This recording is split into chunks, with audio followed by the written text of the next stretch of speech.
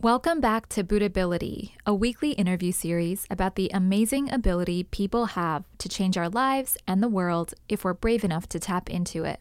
These are honest conversations with people of all walks of life, reflecting on their own Buddhability, what it looks like, how it feels, and how the philosophy of SGI Nichiren Buddhism, which is based on the practice of chanting Nam Myoho Renge Kyo, can be used to bring it out. I'm your host, Jihi Jolly. So today's guest is Abe Uccello, who practices Buddhism in Florida, and like so many people I've met through the SGI, has had some seriously encouraging life experiences. I called him for this episode because I've been trying to understand what the Buddhist perspective on dealing with uncertainty is, and I heard he's had to deal with a lot of it in his work with the prison system in Florida. I began to understand that changing the situation was much like changing society. I can't force people to my way of thinking or exact some chaotic upheaval of an existing system and expect that things are going to sustainably change. That way of thinking only perpetuates more violence and more hate. I realized this was less about changing the grand face of all society and more about changing me. My disbelief in people that were perceived quote unquote enemies, and to find the dignity and respect for their life. So that process, it was a grind. It's not easy. It is the toughest, truest grit work anyone can ever do. Before we meet him, here's some context for today's show. 2020 has been an incredibly challenging year. Many of us have been facing uncertainty and continue to face uncertainty on so many levels. Every week, it kind of feels like hope is farther and farther away. So whether you're just trying to find the energy to keep going, or you're fighting for change in your own sphere of society, this episode is all about how to keep going when it feels impossible. Listening today, I invite you to think about a moment when you felt like you're up against a major battle. Maybe it's the environment you're currently in, maybe it's a culture you're hoping to change, or maybe it's a battle within your own self. Do you feel small or determined? How we see ourselves when standing at the bottom of a mountain is the key to everything. If we allow ourselves to feel small and powerless, we lose. But the key takeaway from today's conversation is that if you can find a way to win over yourself, you can unlock the wisdom to create trust and progress in your own corner of the world. Believing in yourself against all odds helps you believe in other people against all odds, no matter how they might be behaving now. And this adds up to major change in the long run. When you're fighting for something, you're less likely to get swayed by uncertainty, and you're more likely to inspire the people around you to also keep going. That's a winning combination. And as we'll hear today, Buddhism is actually about winning, not surviving. Abe is someone who has managed to stay hopeful and take action no matter what he's been up against, and I learned a lot through our conversation, so I hope you enjoy this one as much as I did. As always, you can check the show notes for a breakdown of topics as you listen. Why don't we just start with you introducing yourself, so if you could tell me your name, maybe where you are and what you do. Sure. My name is Abe Uccello, and I'm located in Sarasota, Florida, and I'm an entrepreneur and a founder of an organization that partners with states to collect education data and their programs data for formerly incarcerated individuals. And then we use artificial intelligence to create searchable resumes that helps connect these people with employment when they return to their community. I have to ask, I imagine it was a journey that led you to do this kind of a work. So could you maybe briefly just share, prior to this, what it is that you were doing? Yeah, so I was never in criminal justice beforehand, and always sort of had a background in business and tech. And I had developed some relationships in the capital in the state of Florida. And some years prior, I was asked, based on those relationships, friendships really, and my desire to inject humanism into process, that I would come up and help with the prison system. So at that time, I ended up working as, I was asked to come on board as a director of reentry. So essentially what that did was I was entrusted with basically every program that was used to help an individual rehabilitate and get them ready to go back to community. So it was everything from cognitive and behavioral programs, substance abuse treatment, literacy, high school education, even secondary education in some instances. So, anything we could do to really help them become ready to go home. I know that what you then discovered along the way was very different than a clear path home. So I'm going to ask about that in a little bit, but maybe just so we can get to know you a little bit better and also Sure. what role sort of Buddhism plays in your life. Can you just share kind of what intrigues you about Buddhism? How did you get into it? Why did you start chanting? It's a wonderful question. I always love to answer. It was the age-old question, what is the meaning of life? And it was frankly my last stop.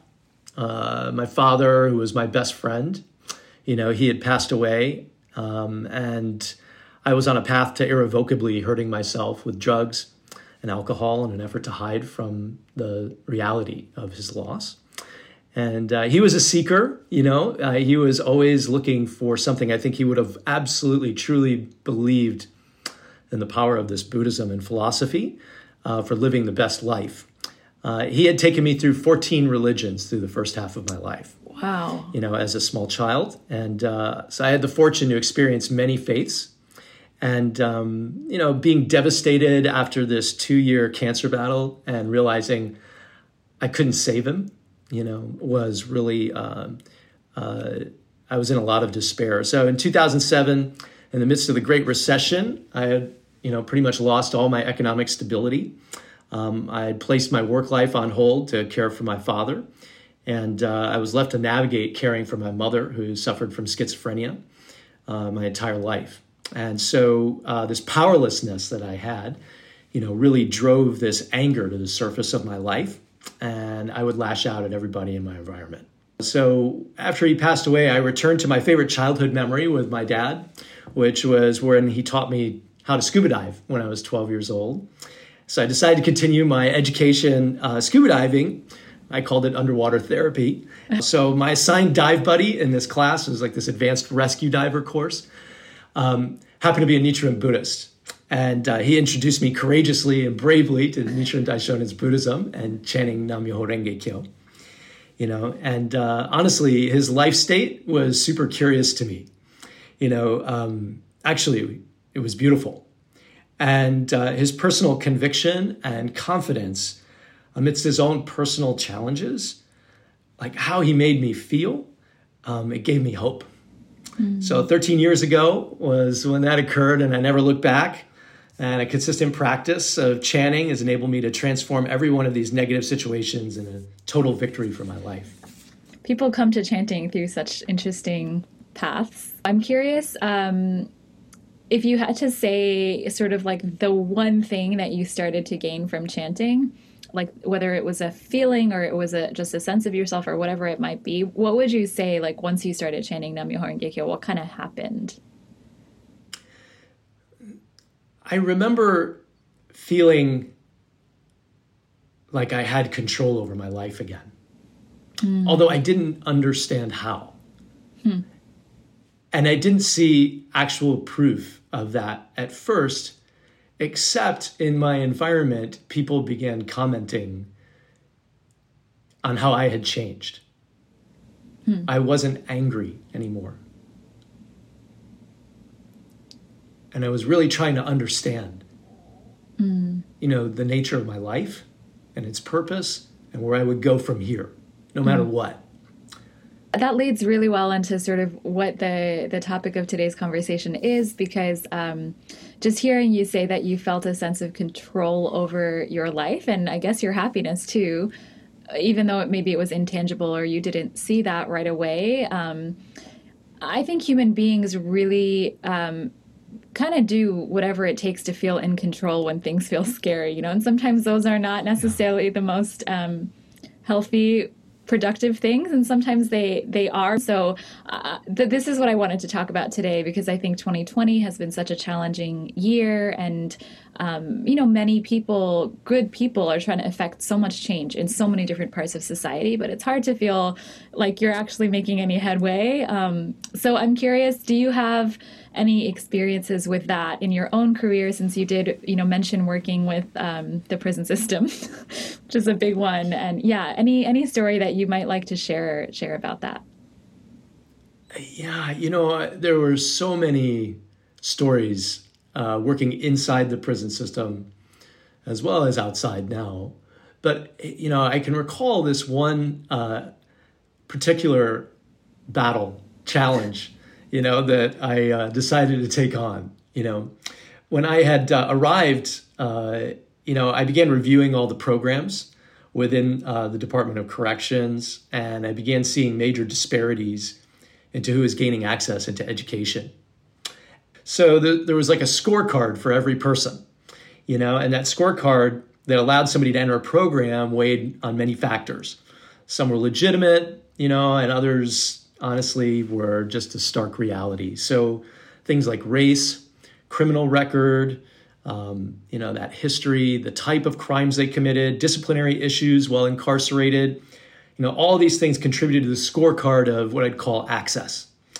And, there was only so many seats available in a classroom based off of budget. And so,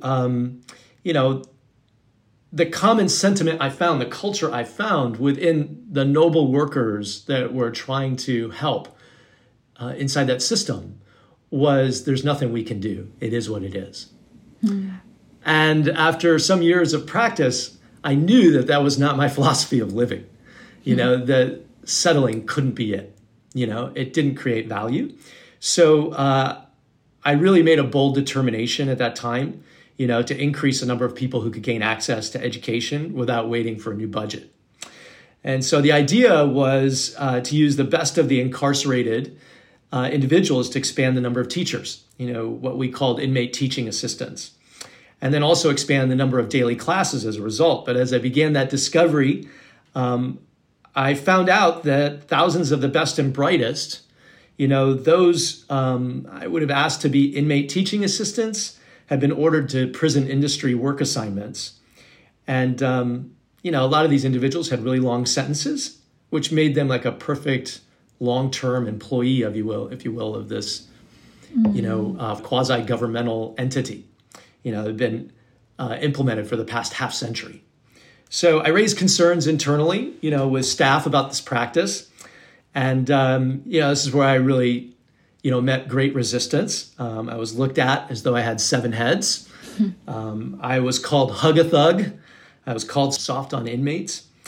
And as I dug further, I found inmates were paid pennies, per hour for what was the most often difficult labor, and one of those industries was sugar, and I remember driving from a prison across, the Everglades and seeing fertile black soil, like the darkest, most richest soil you've ever seen, and seeing, people swinging blades, in those fields, wearing, prison uniforms. I immediately felt something inside my own life, that was raging against the inhumanity and, what seemed to me a real lack of dignity for respecting those people's lives.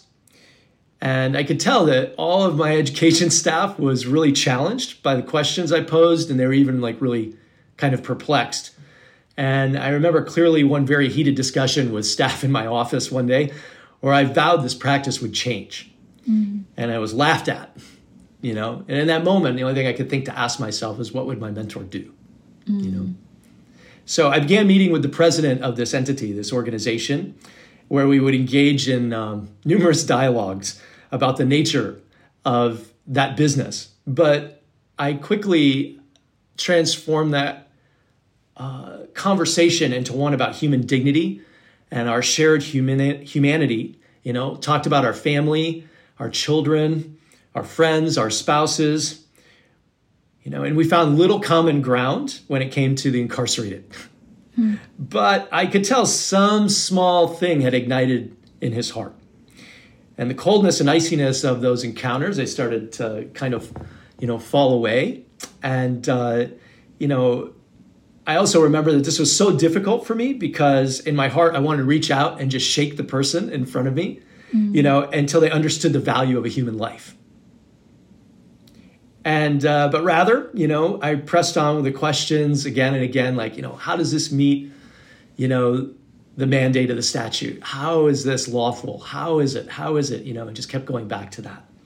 So he would always end, like really dismissively with me. And I remember one time he just said, Abe, you're a very interesting person. And I always enjoy our spirited discussions. They never really ended that well. So. Wow. I mean, it sounds like, so essentially you're like the only person trying to raise a flag about something that's clearly disrespecting other people, and then you're either sort of being laughed at or dismissed, but no one's really engaging with you productively about it. I'm sure many people have their own sort of version of that dynamic in different workspaces. So just before we kind of hear how this experience ended or what the outcome was, what role did chanting have to play in all of this? Like, how are you feeling, and what were you doing as a Buddhist during this time? Yeah, chanting helps us cultivate wisdom, and gives us a tremendous awakening of what we already have inside of us to navigate murky waters, honestly. And it also helps us turn enemies into allies. We can use that wisdom to really transform, even the most challenging circumstances, most impossible things into a possibility. And so, during this time, I found myself really chanting for wisdom, but also to do my human revolution, this thing which was this inward reflection, really wrestling with all of the feelings I too was holding against others, a disbelief in their dignity because of their actions, a tremendous doubt in my own life that I was not capable, that this was a battle not worth fighting, that it would end at cross purposes with myself or with a career. All those things I was challenging with what we call human revolution in Nichiren Daishonin's Buddhism. So that unlocked this courage and wisdom and compassion, and honestly, empathy and patience that was drastically needed because the journey, as I was defined, was going to be a long one. I was fighting internally to control that rage and anger that I had experienced before when I first encountered the practice, but this time it was a rage and anger towards injustice. And I had to find a way through. So I began studying, I began studying a lot the letters Nichiren Daishonin wrote to his followers in 13th century Japan, and how he was able to use this belief in the inherent dignity of all life, beginning with my own, to be able to transform enemies into allies. So for the first time, I found myself holding empathy for my enemies. And I began to understand that changing the situation was much like changing society. I can't force people to my way of thinking, or exact some chaotic upheaval of an existing system and expect that things are going to sustainably change. That way of thinking only perpetuates more violence and more hate.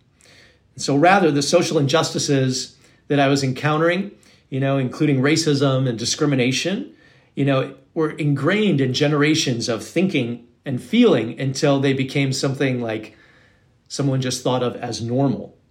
So Daisaku Ikeda says that the only way to true reform of any type is helping one person at a time ignite a flame of dignity and respect, in their own life. So that's what I set out to do. Wow. I think that this concept that you're raising of turning your enemy into your ally, it's just something you don't really hear, and actually summoning the courage to respect people no matter how they act. I mean, it's really kind of the hardest thing in the world, especially when you feel something is right or wrong.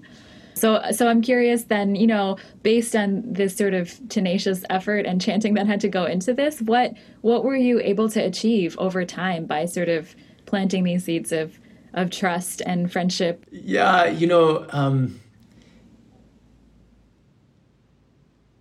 in all of those situations, there were people.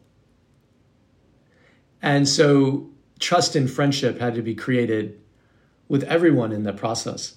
It had to be not only education staff, but it had to be, staff from the prison industry entity. It had to be correctional staff, that were overseeing security. It had to be classification staff who were, in all practical senses, controlling the scorecard of who got access, to education. So trust and friendship boils down to people, and it boils down to that one-to-one encouragement. So I began really trying to understand internally through the policies and procedures, how we could roll these prison industries into our rehabilitative program's mission. Rather than toss it out the window, rather than try to, legislate them out of business or, fight these battles that honestly sometimes could feel like Don Quixote, attacking the windmill. We continued to meet, and disagree, but each time, and even with certain staff, I remember sabotaging, the progress we were making. Eventually, I was entrusted, through that process of making all of the decisions as it related to prison industries within the department. So it became less and less easy, to simply sweep these challenges under the rug, if you will, or to undo them, even after I was to leave. So, it was a tremendous victory. We were able to change the prison industry worker profile, to be 70% of those workers had 5 years or less, on sentence. Whereas before, it was 90% had 15 years or more to life, on sentence. So while it increased the number of prison industry jobs, it also provided real hands-on training for individuals that would be going home.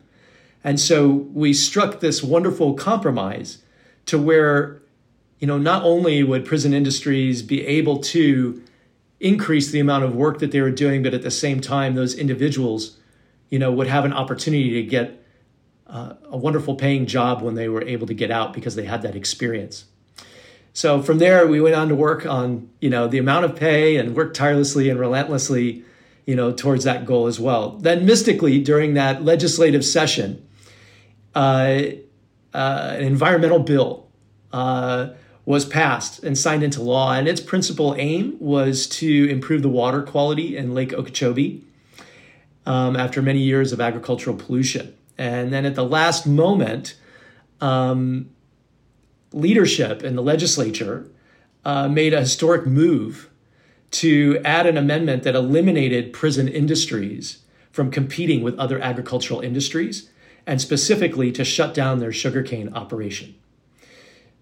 So because of this, I remember attending the board meeting that immediately followed.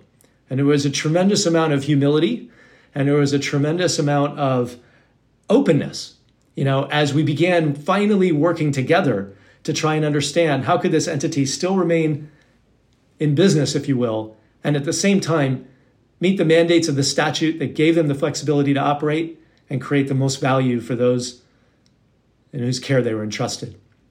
So all of those meetings then became known as something, that I quoted as creating more value, and we just kept at it. So it was tremendous victory for everyone, I believe. Wow, that's incredible. What a turn of events. Yeah. people always like to or want to be able to backtrack and be like, A plus B plus, this move is what caused this to happen. But I love that you said that, at the end of the day, it's always people are always involved because people are so dynamic. So the only way to really advance, is to just build trusting relationships and then be able to be flexible together, Yes. So yeah, that's so encouraging.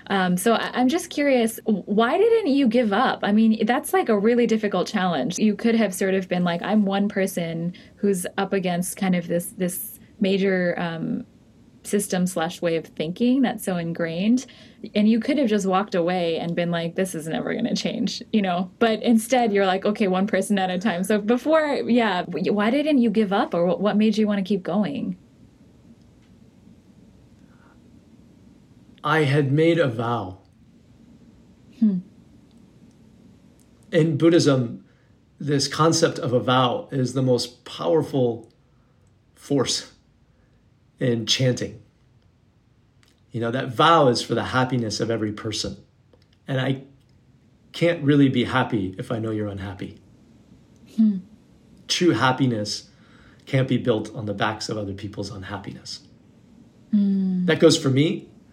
That goes for everyone.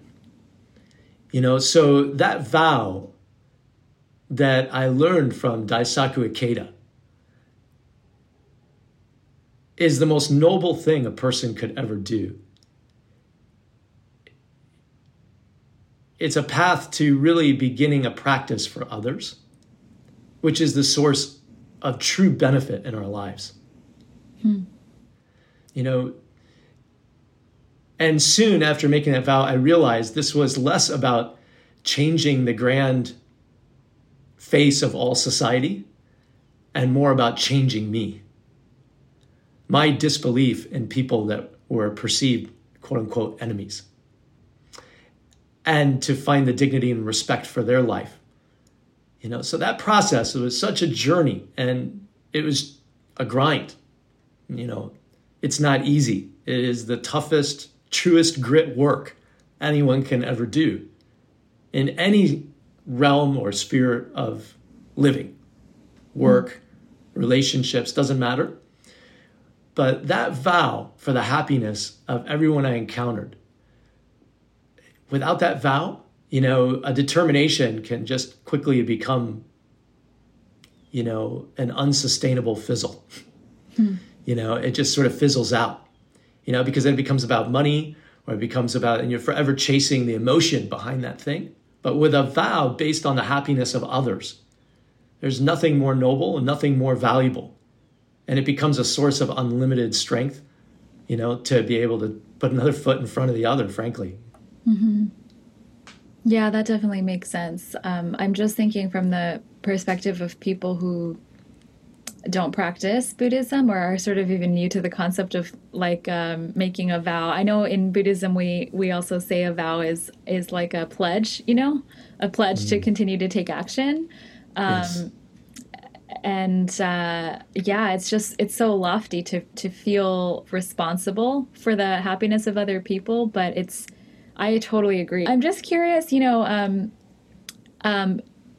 having seen so much of the sort of darkest parts of humanity, how have you been able to maintain hope and even a desire to continue taking some sort of action, despite kind of being so aware of what human beings are capable of? Yes. I often likened prison to society's closet. It's where we put things that we don't like to look at. They're messy, or they just want to kind of put them away. But those things still exist, and we can't deny their existence. And so that darkness that you talk about, also has a light. And it's an inherent aspect of life, So hope amidst darkness is something we have to create. And so I think the question that follows is, where does the energy to create hope come from? one of my favorite books is The Count of Monte Cristo, and there's a wonderful story, of a young man, who falls in love, and a jealous suitor who happens to hold a position of authority, in government, has him falsely imprisoned, as a traitor to the government. But it is in prison that he encounters his mentor in life. And a man who teaches him great things. If it's okay, I'd like to just share this quote from him, because definitely. It was such an amazing quote, where the main character of the novel, the protagonist, is asking, "You're such a smart guy. It's such a shame that it's locked up here in these prison walls. Your wisdom is amazing." And the abbé responds to him and says, "Pressure is required, to ignite powder. Captivity has collected into one single focus all the floating faculties of my mind. They have come into close contact in the narrow space in which they have been wedged. And you are well aware that from the collision of clouds, electricity is produced. From electricity comes the lightning, from whose flash we have light amid our greatest darkness." So I really feel like, Nichiren Buddhism, teaches us how to pull the light from the darkness. Our greatest creativity comes when we feel constraints. And so in that way, in many senses, prison and the darkness of prison or criminal justice in general, is just a reflection of what's already happening in society, in community. That's something we're just trying to put it away in the closet and not address it, But Buddhism gives us the courage to be able to address those situations, with dignity, not only for ourselves, but for other people, and that inexhaustible wellspring of creativity that comes from chanting, enables us to meet every challenge with a bold response. And it's one that's going to create the most value in every situation. Yeah, that's a beautiful quote and example. I really love that. It makes me think of the book, Hope is a Decision. I think so many people right now are just dying for some kind of a tool to create hope and generate energy to keep going. But it strikes me, everything that you're saying, that you sort of have to know the end goal. Why are we creating hope in the first place? Why are we trying to be happy in the first place? And it just occurred to me that most of the time people just want things to stay the same and stay comfortable. And so, you run out of energy trying to keep things the way you like them. But, you know what I mean? So I'm just what's totally. What would you say is the end goal in Buddhism? What is it that we're ultimately moving towards for somebody that has just no idea? Chanting gives you energy and wisdom and courage, but for what? Why should we be pursuing happiness? I'm just curious. If I can't become happy, someone else won't become happy. If I can't become happy, I'll become a problem for myself and others. I'll become an impediment to someone else's dreams. In Buddhism, everything's about causation. This cause and effect. And even unknowingly making a cause, has an effect. So to become aware or awakened that my life matters, that my life counts, that my life can change the course of destiny of a neighborhood, and if it's a neighborhood, that can be a community. If that's a community, it can be a state. If it's a state, it can be a nation, but it all boils down to people, and it boils down to dialogue with people, the toughest conversations, to have real dialogue, and to constantly be polishing this diamond that each of us has in our life, something we call Buddhahood or Buddhability. That diamond, it's dirty, but it's there. We just have to keep working at it. So I don't know that there's an end game. In fact, honestly, I've come to live a life now where I hope there never is. This constant process of summiting this great mountain of the happiness for others, and graving, my initials all along the way, for the happiness of other people.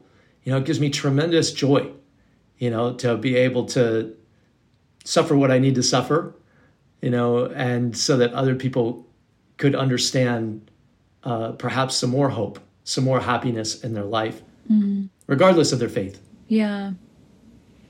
Yeah, just what an amazing way to look at life.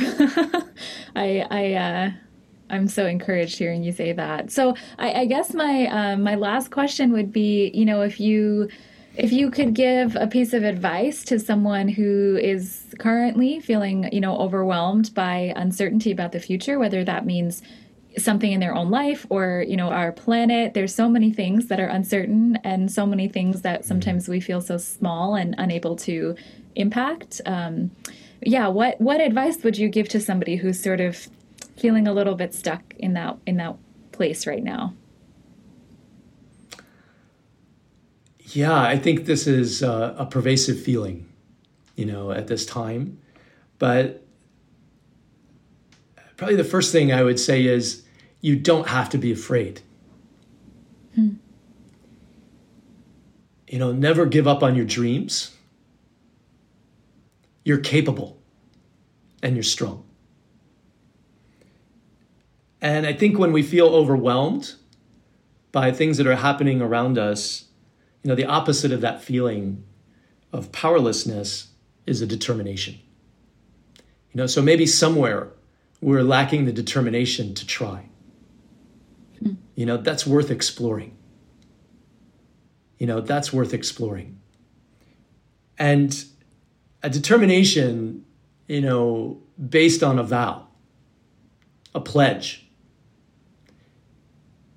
to never quit, to never stop, to relentlessly fight for the happiness of every person, no matter what that looks like. And every situation will be completely different based on dialogue. There won't be some black or white policy or regulation or law that's going to be good for everyone. We've seen plenty of proof of that over many years. So the only thing left is this courage of dialogue, and the ability to create hope. So you're capable, you're strong. Don't give up. Never.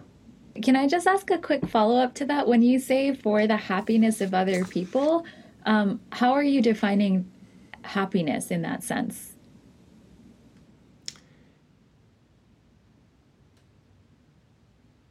Most invariably, if I am encountering some obstacle or some suffering in my life, there's probably 1,000 people behind me that are experiencing the same thing. For me to have a victory over myself, my negative tendencies that want to give in, give up, and run, those doubts fundamentally translates into me not being able to help other people, forge a path on their own journey. But one of the most incredible things about Nichiren Buddhism with the Soka Gakkai are the countless experiences of everyday people doing extraordinary things with their practice of faith in Nam-myoho Renge Kyo. They're winning over the lesser self,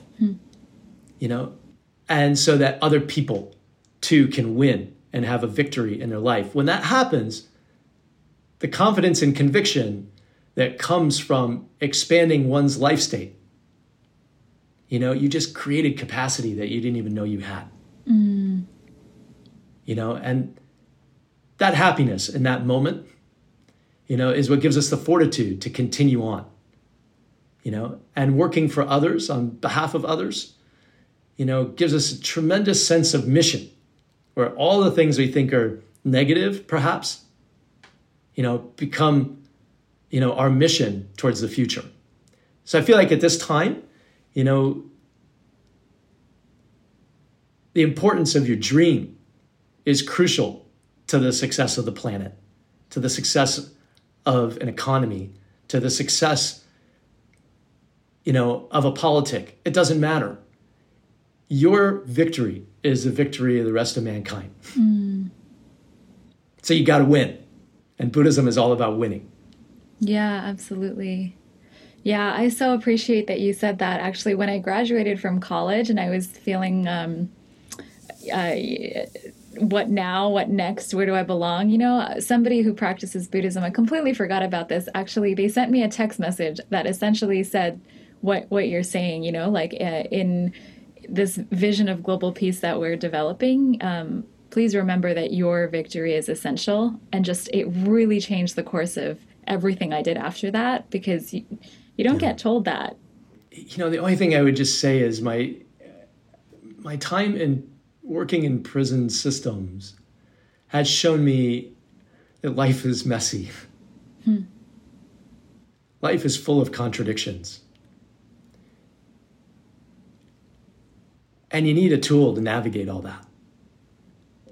And to stay in the moment and, not get overwhelmed with that bigger picture out there. And it's different than just meditating or thinking about yourself.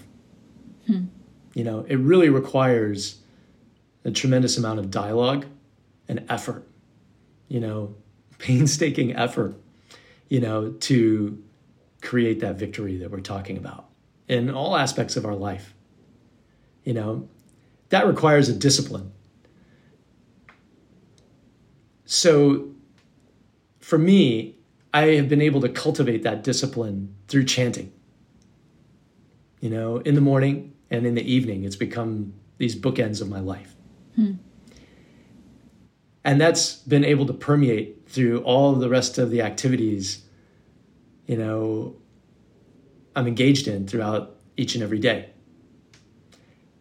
So no matter what it is, when we make a determination, it has to be based on a great good. If it's not, like I mentioned, it'll fizzle out. It won't be sustainable. So if it's based on emotion, we can't win. But when it's based on the happiness of oneself and others, this is the teaching of the Lotus Sutra. It is the most noble, it's the highest cause a person can make. And that'll permeate through everything you do in your life, and everything will begin to blossom. Yeah. So when I talk about like chanting being a discipline in my life, it wasn't until I started this practice of Buddhism, of chanting consistently morning and evening, that I was able to create this rhythm in my life, which was, I respect my life. I recognize the innate and inherent dignity of my own life. From there, I could begin to move. Without that, I was always looking to others, for some sort of recognition or understanding that my life was important. And when I didn't get it, it would become a problem. So fundamentally, this discipline and this idea of mastering oneself,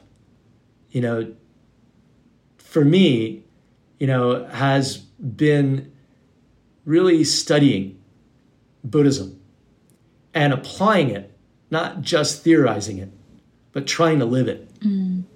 Yeah, just hearing that and hearing your story, it just clicked to me that, so often I've had so many conversations with young people, with friends recently in recent months, and they all sort of are like, why should I try if I know at the end of the day my goal is so unlikely to be accomplished? But it just struck me hearing you talk that, well, is the goal to get the outcome that you want, or is the goal to really be able to, along the way, wake up and encourage other people to be able to live a great life and also, summon that energy?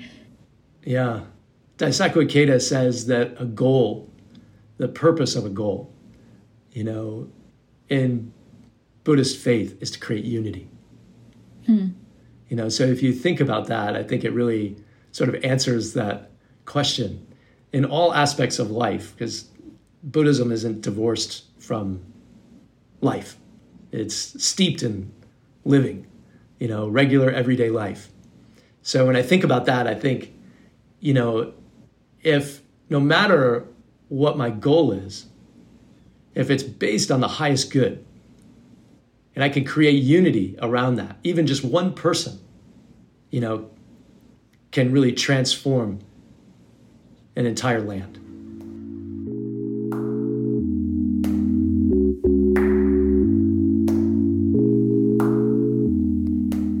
That's all we have time for today, but if you enjoyed the show and you want to learn more, we have lots of great content for you this week, specifically about how to deal with uncertainty and how to think about change. You can find it all at bootability.org, and don't hesitate to get in touch with us using the Connect form or reach out to me at podcast@sgi-usa.org. That's it for today, and we'll see you next week.